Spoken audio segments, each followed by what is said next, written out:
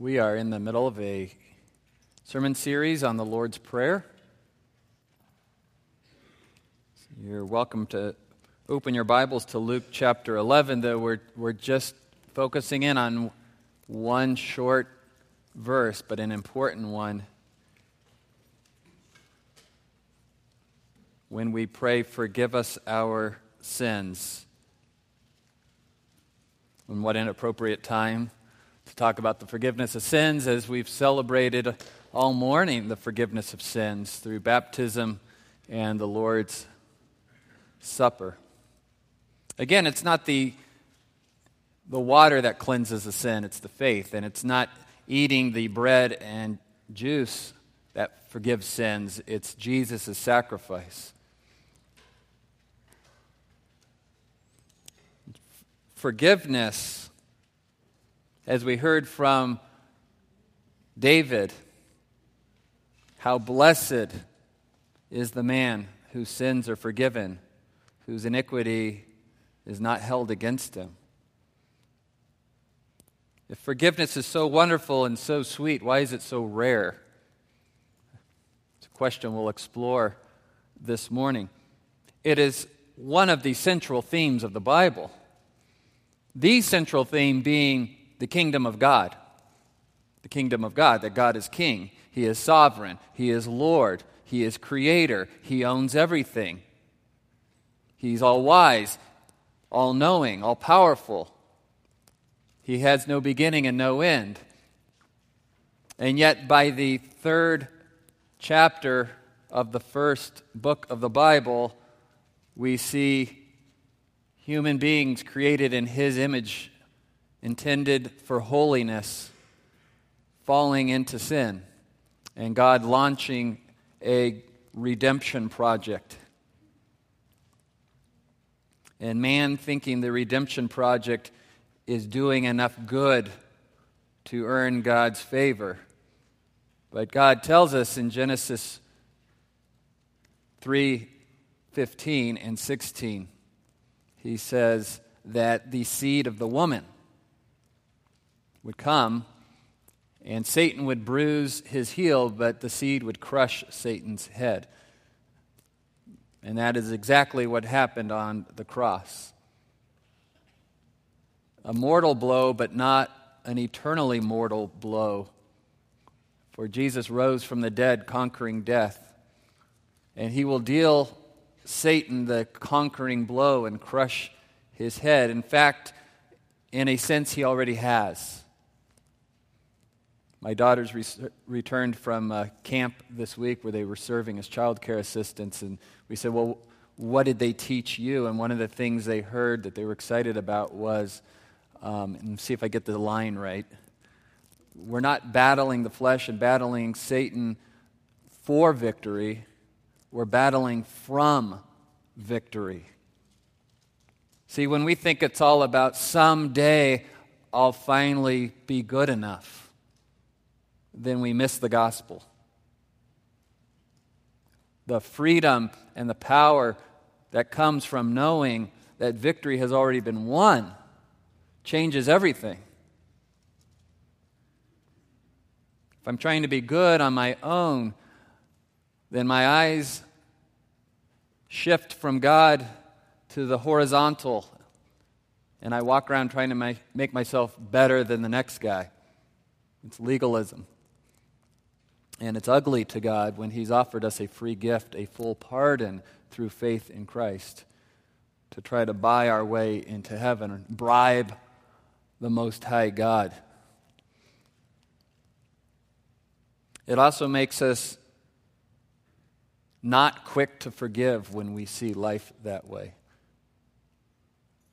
Not quick to forgive, nor quick to ask for forgiveness. But if we walk in victory and live out of victory, we can embrace forgiveness and see how important, how special, and the blessing that comes from being forgiven and extending forgiveness. The beginning of the Psalm starts with the familiar words, "Blessed is the man who does not walk in the counsel of the wicked, nor stand in the path of sinners, nor sit in the seat of scoffers, right? But the righteous one meditates on the law of God day and night, and he'll be like a tree planted near waters. And you're familiar with the rest of the psalm, and it sets the tone for the other 149 psalms. And we get to Psalm 32, and as we read this morning, blessed is the man whose sins are forgiven. And how do we get from Psalm 1 to Psalm 32? Probably the same author. Probably David wrote Psalm 1. Here's a man who probably also wrote Psalm 119, extolling the goodness of the law and the perfection of the law and the blessing that comes from living out the law of God. And indeed, there is great blessing in living out the law of God.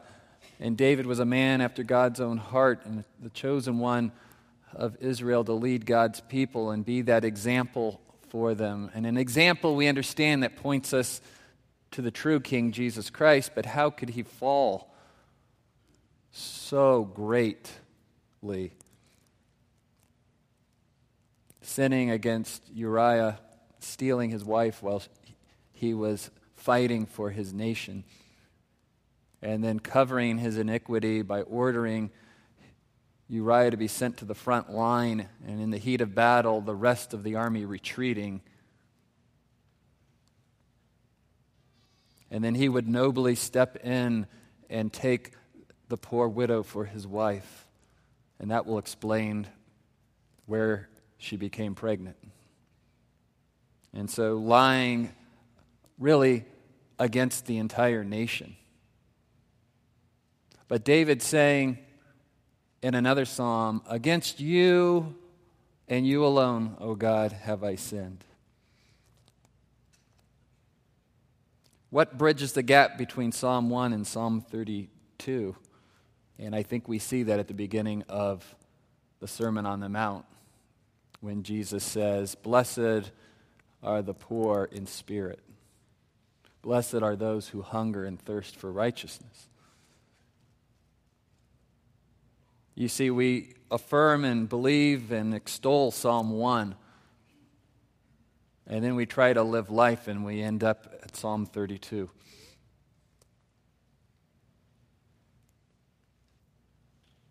Blessed is the man who doesn't sin. Psalm 1 really is saying, I want to be blessed. I want to be happy. I want to find the peace that passes all understanding that only God can give. But what gets me to Psalm 32 is realizing that I don't have this perfect righteousness, that I can't keep the law of God perfectly.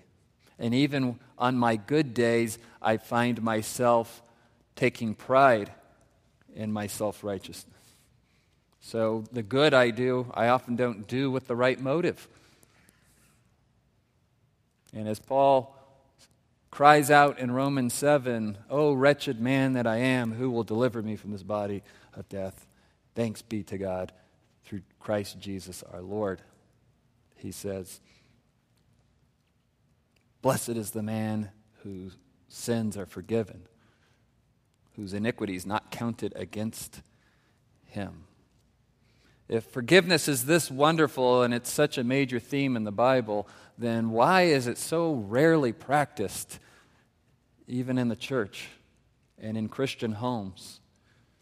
You understand, if there was forgiveness, there would be no broken relationships.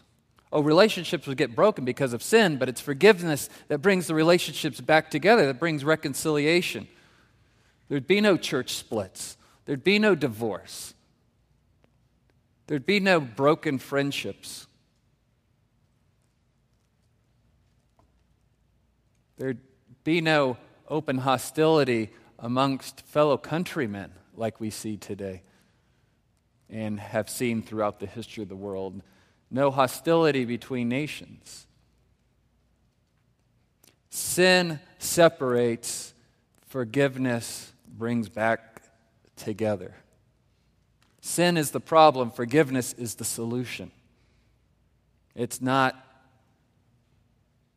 the solutions we think it is. Well, if he'd only stop doing this, if she'd only da-da-da-da-da-da, on and on and on.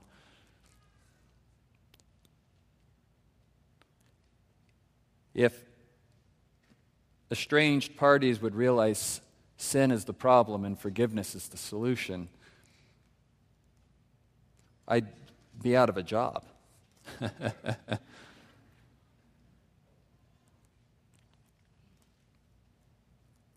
So it's an integral part of the Lord's model prayer.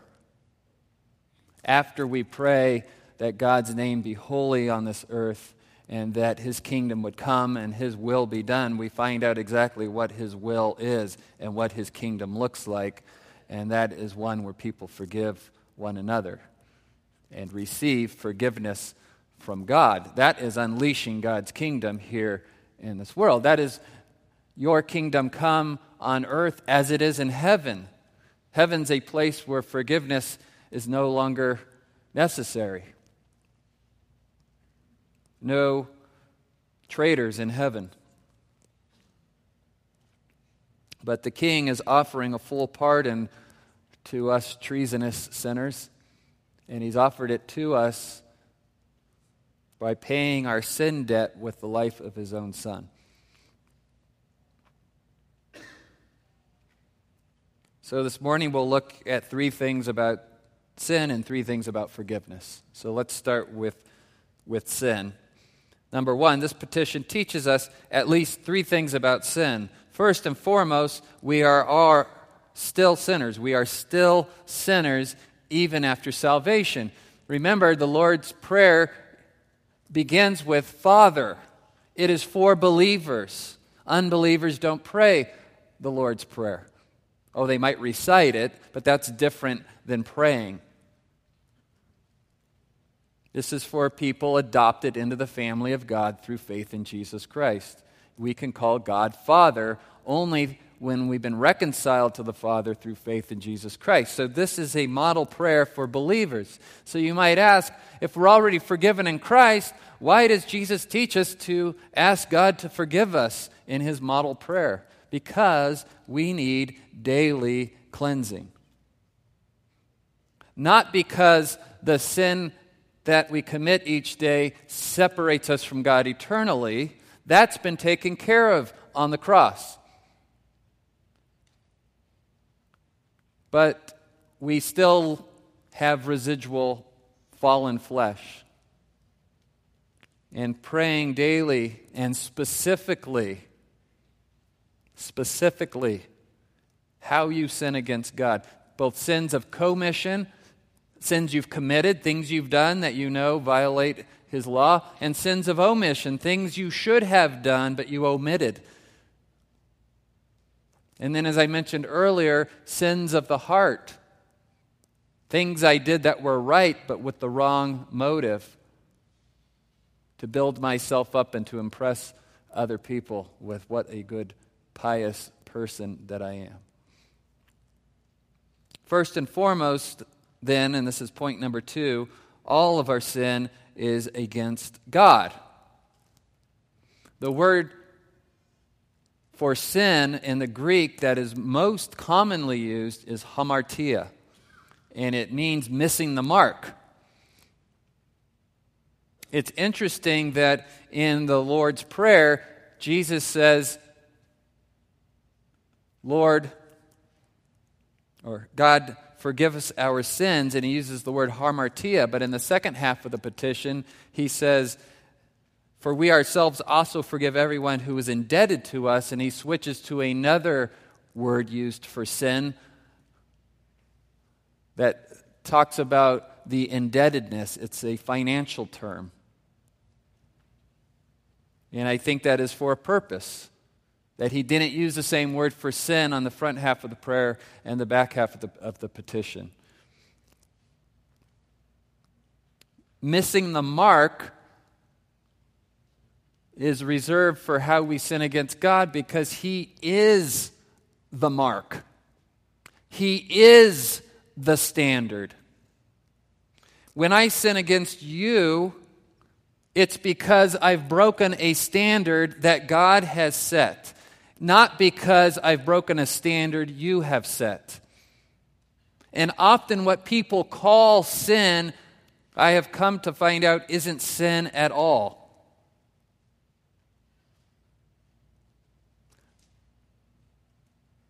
Well, he didn't love me in just the way I wanted to be loved. She didn't use just the right word, or she gave me a look.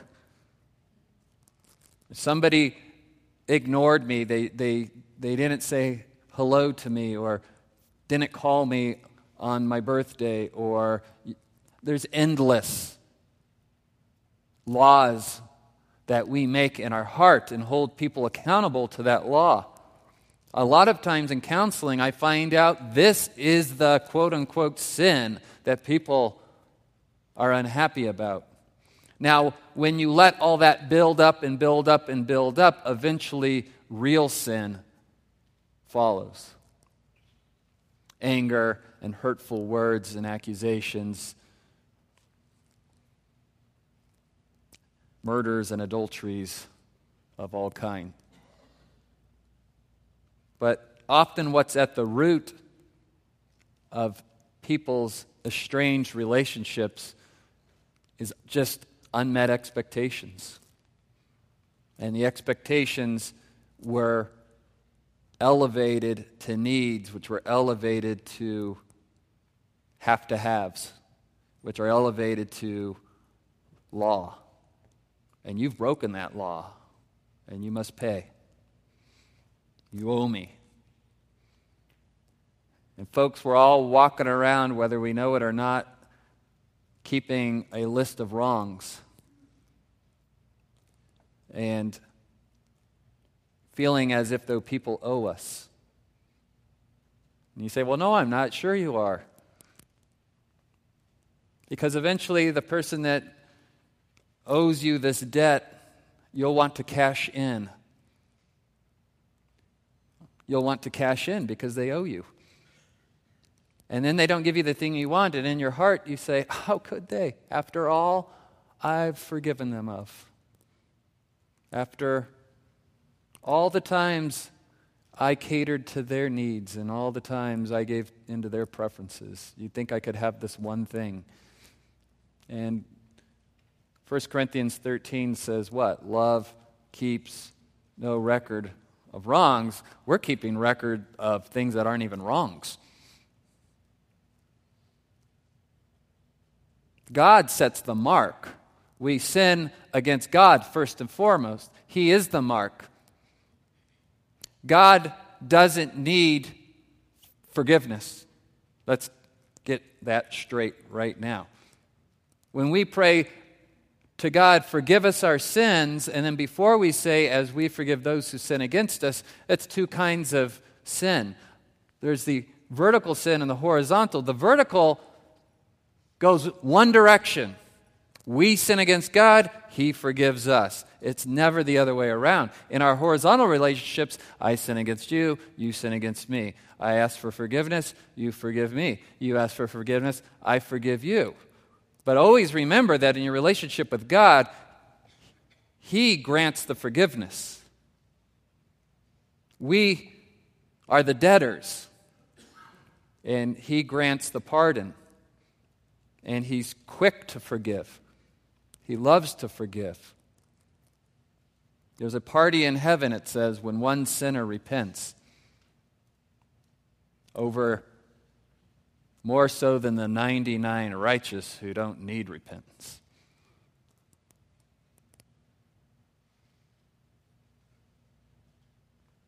If God ever missed the mark, we'd be in trouble. A universe where there's no ultimate standard?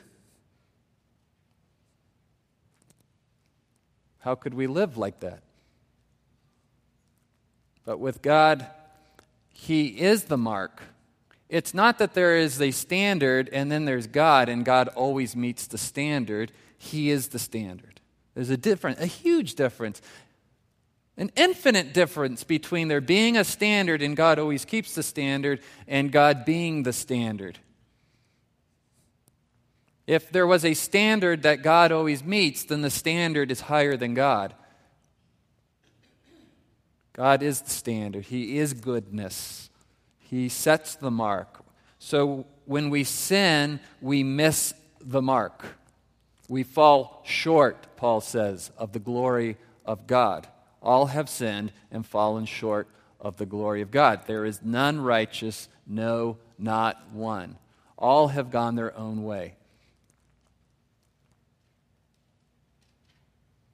There's this rogue teaching that makes its way through Christianity ever so often that says, if you're hurting and you're upset with God, you can forgive Him for the wretched life He gave you or the time He didn't intervene. And I understand the sentiment behind this.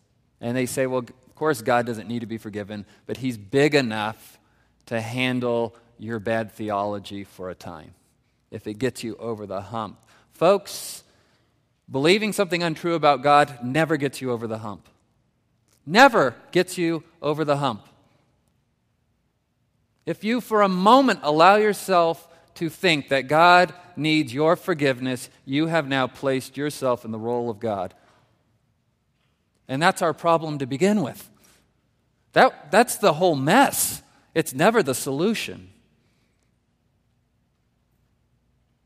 Better to say, you can cry out to God with humility but honesty and say, God, I know you are good. I know you are always good, but this thing going on in my life or this thing you allowed to happen doesn't feel good. I don't see the good in it. Like Job.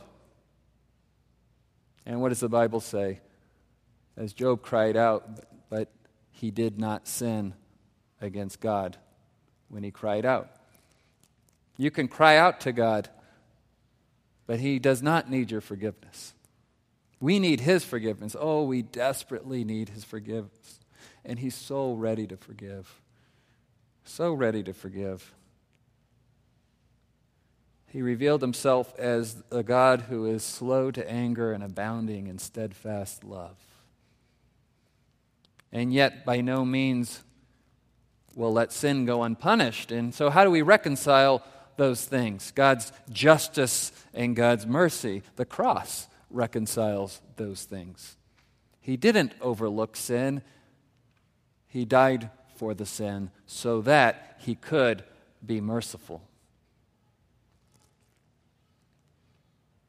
Third thing this petition then teaches us about sin is that we will be sinned against.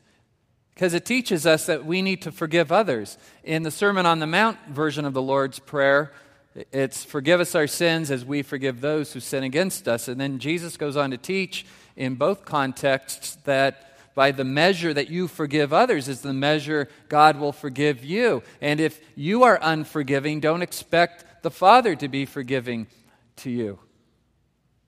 Last week we had our new members class. And welcome new members. We'll announce those names after everything is finalized. But the Lord adding to our church family here. And as part of the presentation, Pastor Nathan does a part on church unity, and he says, you need to know that you will be sinned against here at Country Oaks. So leave the whole church hurt thing at the door. Unless the building falls on you, you haven't been church hurt. You've been sinned against. Or, as I said earlier, maybe you hadn't been sinned against, and you just thought you were sinned against. And the corollary being, if you will be sinned against, you will sin against others at some point. And it is not time to separate, it's time to be reconciled. That's what the gospel's all about. How can we preach the gospel to the world if we can't be reconciled to one each other? Those of us who know Christ. And so we aim and plead and strive for reconciliation in Christ. We will be sinned against, and we will sin against others. You can count on it. Not if, but when. Now, notice something strange. The prayer seems to leave out something. And I really struggled with this week. I would like to hear in the prayer, and make sure you are asking other people to forgive you. In fact, I think it's harder to ask forgiveness than to extend forgiveness. Both are difficult, and it's really the short answer to my question, why isn't forgiveness practiced more in the church? Because we're stubborn, prideful sinners, and nobody wants to admit they're wrong. So there ain't a whole lot of people running around asking for forgiveness. And extending forgiveness is difficult because you are absorbing a debt. Sometimes an actual financial debt, but always a spiritual debt. It costs you something to forgive. You have to let go of your rights to be hurt and angry. And you owe me. Well, when am I off the hook? I'll let you know. And so people don't want to forgive because they want to hold on to that leverage.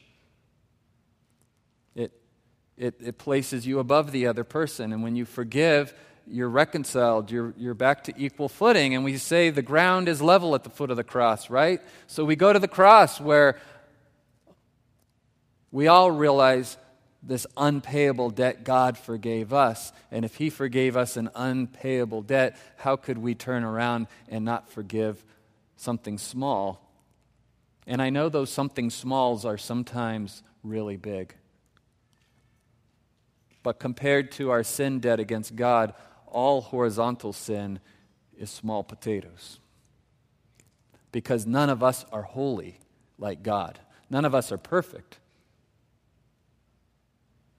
No one can say, how dare you sin against me? I can't believe someone would sin against this picture of goodness and virtue and perfection. So I would love to see an emphasis on, I need to be asking for forgiveness. And so I thought, what I will do is I will supplement with some verses and some teaching on asking others for forgiveness. And I couldn't find a single verse in the Bible that explicitly teaches us to go and ask people to forgive us.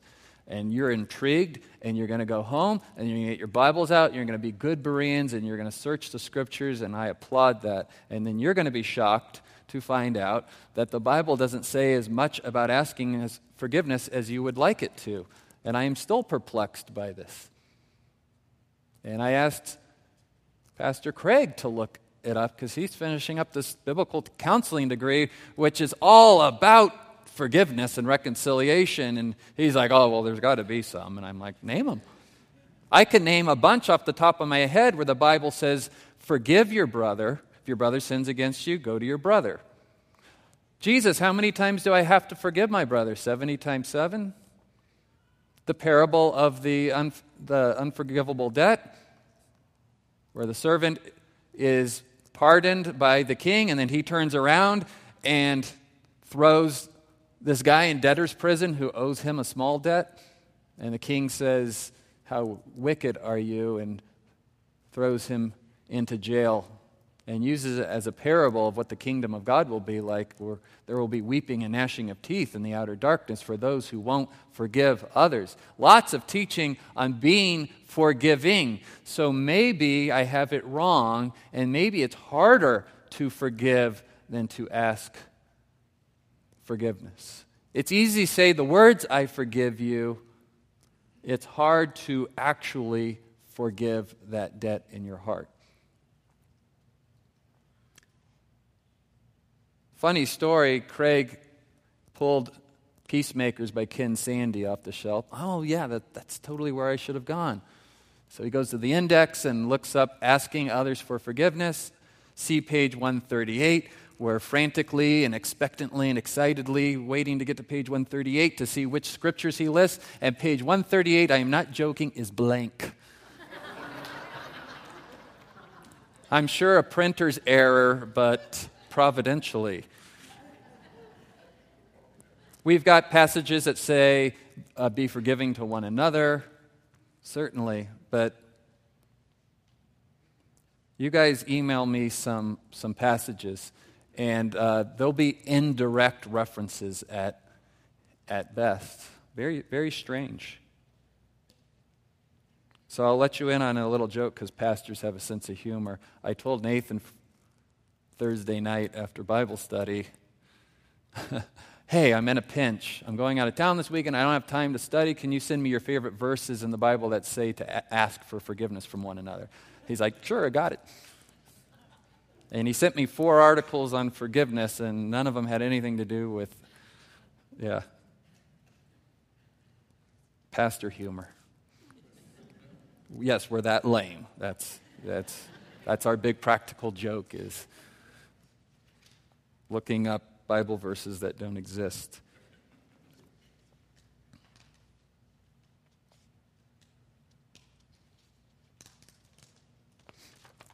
Let me tell you the difference between judicial and relational forgiveness. It's important that we hear this. This sounds very technical. But I don't want you going home as a believer thinking, every time I sin against God, I'm no longer in the family of God, and I need His forgiveness to get back into the family of God. Because people walk around with this understanding. It's a misunderstanding. I'm on God's team, I'm off the team. I'm in the family, I'm out of the family. And one of two things happens when you have this misunderstanding about forgiveness. You either convince yourself that I don't need any more forgiveness. You become a legalist, like a Pharisee. Of course God's happy with me. I do everything right. Or you swing to the other side of the pendulum and you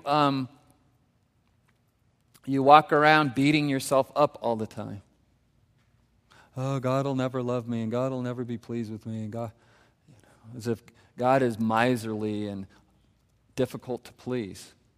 He's difficult to please on our own, but in Christ has already pleased the Father. This is my beloved Son in whom I'm well pleased. He sees us in our perfected state once we become believers.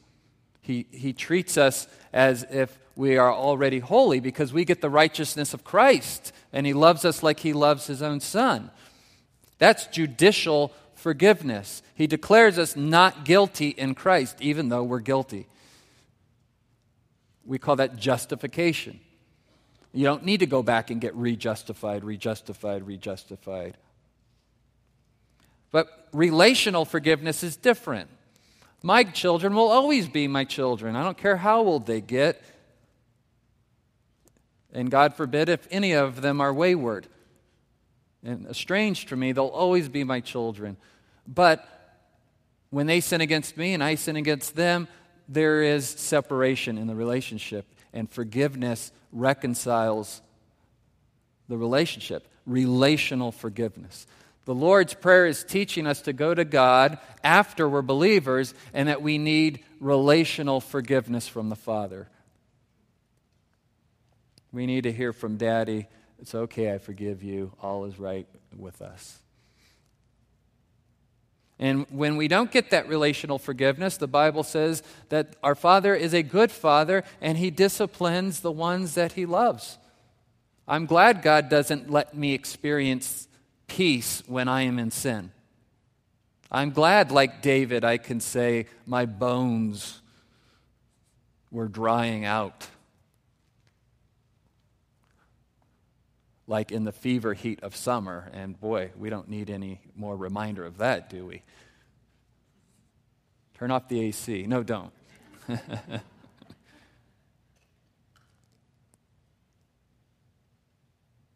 And so the loved ones in your life, I hope you're not walking around going, well, today you're in the family, but tomorrow you might not be. All right? So hard to be around a person like that. So hard. You're walking on eggshells. Don't say the wrong thing. What's the wrong thing? We're not sure. Just don't say it. And so they're here, and we're all here, and they're in the driver's seat. I'll let you know if I'm happy with you today. That's not the way God loves us. John 13 illustrates this when Jesus is washing the disciples' feet. They're in the family of God, everyone except Judas, of course. And he goes to wash their feet as an example of humility. And Peter says, "Oh, no, you're not washing my feet, Lord. Like, you're too holy, and I'm not worthy to have you wash my feet." And Jesus says, "If I don't wash your feet, you have no part of me." And so Peter says, "Then wash my head and everything else," right? And Jesus says, if you're already clean, you don't need to be washed anymore, just your feet. And the picture is, you're saved, you're washed clean of all your sins, you're in the family of God, but we're still walking around in this filthy world. And we need our feet washed daily, as it were. That's the picture.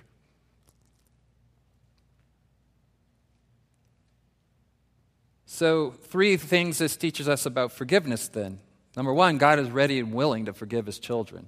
Ready and willing to forgive his children. If he tells us to pray this, he must want us to pray this so he can forgive us. You can go to your Father in heaven daily and confess your sins to him and be assured he is ready to grant forgiveness. And not those like, have mercy on me, a sinner, God. Come on, get specific. I'm not letting you out that easy. Well, we're all sinners, so. Really? How so? I find in counseling that when we get to the really how so, that's when you really find out if somebody thinks they're a sinner. That awkward moment that turns into minutes where they just can't name anything specifically. And I'm thinking, how about right now? It's a sin to pretend you don't have any sins to confess. It's a sin to think you don't have any sins to confess. If God says, pray this way, then we must be sinners, and he must be ready to forgive. How wonderful to receive God's forgiveness. Like David said, how blessed is the man whose sins are forgiven and whose iniquity is not counted against him. Secondly, we need to be ready then to grant forgiveness to others. The Bible teaches that God will relationally forgive sin to his children in the same measure his children are willing to forgive others. It's kind of scary, but it teaches it in multiple places. By the measure you forgive others horizontally, God will forgive vertically. Not in the judicial sense. Although I would say this, if you are not saved, if you don't have a saving relationship with Jesus Christ, you're probably not a very forgiving person horizontally.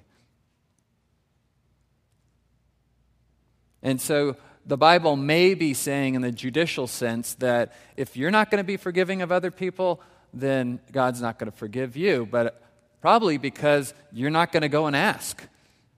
I mean, if you really knew you were forgiven by God and you really understood your sins against God, you're so overwhelmed with gratitude and humility that, of course, you're ready to forgive others. Forgiving others doesn't earn you brownie points in heaven. Forgiving others is an evidence, it's a fruit of someone who is truly saved. In fact, I would be willing to go out on a ledge and say this: the person who does not ask for forgiveness of others or forgive others and calls himself a Christian is living a different religion altogether. There's no such thing as a Christian who doesn't forgive. Oh, you may be stuck in a moment, a particularly devastating sin against you. That's different than just someone who's walking around like a Pharisee. I don't need to forgive anyone, nor do I need to ask anyone to forgive me. Christians are people who forgive and seek forgiveness. If nothing else, that's who we are. What's that Latin phrase you used a couple of weeks ago, Andy? The sine qua non. Did I get it right? That's Latin for without which nothing. If you're not forgiving people, you're not a Christian. We're all about forgiveness. It's what we're modeling to the world. It's what the cross is all about. So we need to be ready to grant forgiveness to others. Thirdly, we must be ready and willing to ask forgiveness from God and others. If you expect God to forgive you and other people to ask you for forgiveness, then you need to be asking God for forgiveness and asking others for forgiveness. I think the reason that there's no explicit petition that we ask other people to forgive us is because it's implied that if we're all supposed to be forgiving our brothers and sisters, then all the brothers and sisters are sinning against each other, including me. It's not all of you are sinning and not me. So it's not that it's not in the Bible, it's implicit. It's implied. If we need to ask God for forgiveness, then certainly we sin. And if we need to be forgiving one another, then that means I must be sinning against you and you must be sinning against me. So as we pray the Lord's Prayer, it cultivates and readies our heart to be forgiving and to ask for forgiveness from others.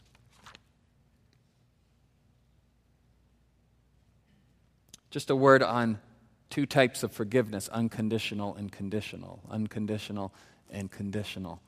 This is something theologians argue over, which I hope if they get in a fight that they forgive one another, because that would be ironic. I'm not talking to that unconditional forgiveness heretic. Unconditional forgiveness requires no repentance or confession of sin or request for pardon. It's, someone doesn't even know they sinned against you, and you just grant the forgiveness. And sometimes that's all you can do. If someone sinned against you and they're dead now, they can't ask you for forgiveness. Maybe you're still harboring unforgiveness against a parent or someone else who's passed away, and they've sinned against you, and you're not hurting them by holding it over them. You're hurting yourself. You're pouring a cup of poison for them and then gulping it down yourself. Conditional forgiveness, which is also called transactional forgiveness, it's got that money language in it, transactional, is when the sinner repents and confesses sin and requests the pardon, and then the offended party extends the forgiveness. And there's a transaction that happens. And I just want to say this. Have a heart of unconditional forgiveness, like I'm just ready to forgive because I want people to be ready to forgive me. And if it doesn't actually happen face to face, that's okay. But whenever possible, strive for transactional forgiveness. Strive for transactional forgiveness. Have the face-to-face. There's blessings that come from the transactional forgiveness. Some theologians teach that there's no forgiveness outside of transactional forgiveness. I disagree. But I think it should be the norm, and it should be the goal. For at least three reasons. Number one, so both parties actually agree on what the sin is, so you're not walking around accusing someone of sin in your heart and then going, but I forgave him. Oh, well, how big of you? Or maybe it was just a misunderstanding. And if you would just ask them, you go, oh, I totally thought you were trying. Okay, never mind. Hey, will you forgive me for believing the worst about you instead of the best? I mean, sometimes you go to someone to tell them you sinned against me and you find out, oops, never mind. And now you feel horrible that you would have thought such terrible thoughts about another person. And now you need to ask forgiveness. Oh, I am so sorry. Really? You thought I would have done something like that to you? Yeah, I know. That's why I was so hurt. See a lot of that. And if you never go to the party and tell them, I think you've sinned against me, and give them a chance to say, how so? You know, and they may lock up and they may go, I didn't sin against you. And you have to be prepared for that. But it's better to go and talk to your brother, because Jesus says if your brother sins against you, go and talk to your brother. And I mentioned this already because it keeps you from labeling other people sinners that you've forgiven in your heart when they didn't actually sin against you. And thirdly, it's the most complete way to restore fellowship. I've been part of, personally, some beautiful acts of reconciliation, both in my own home or with my wife or my children, with other people in the church, but I've also been the mediator in seeing reconciliation happen. I've seen plenty of no reconciliation happening, and that's sad, but it makes true reconciliation all the more beautiful. And I'll tell you the secret ingredient to reconciliation. If we have two parties coming in and they're going to hash something out, if each party would first go before the Lord at home and pray and list how they have sinned in the situation, and be ready to confess that sin to the other person and receive forgiveness before you move on to your list of grievances. 9 times out of 10, when that has happened, the two parties never get to the list of grievances. They just go, I was blind. I didn't see where I was sinning in this. Will you forgive me? And when it's two ladies, they'll just burst into tears and hug each other and go, I don't even know why I was mad at you. And I'm like, I'm done. I had nothing to do with this. It was all the Holy Spirit and humble hearts. But if they don't bring that attitude of humility to the table, you could sit at the table for hours and hours and hours, and then it becomes some kind of like tit for tat. Well, if you'll give them this, they'll give you this. And you end up with just compromise, and nobody's really happy. Okay, fine. He can have this, and I'll do this. That's not reconciliation. If you want, like David, to hear, blessed is the man whose sins are forgiven and whose iniquity is not held against him, you have to be confessing your sins.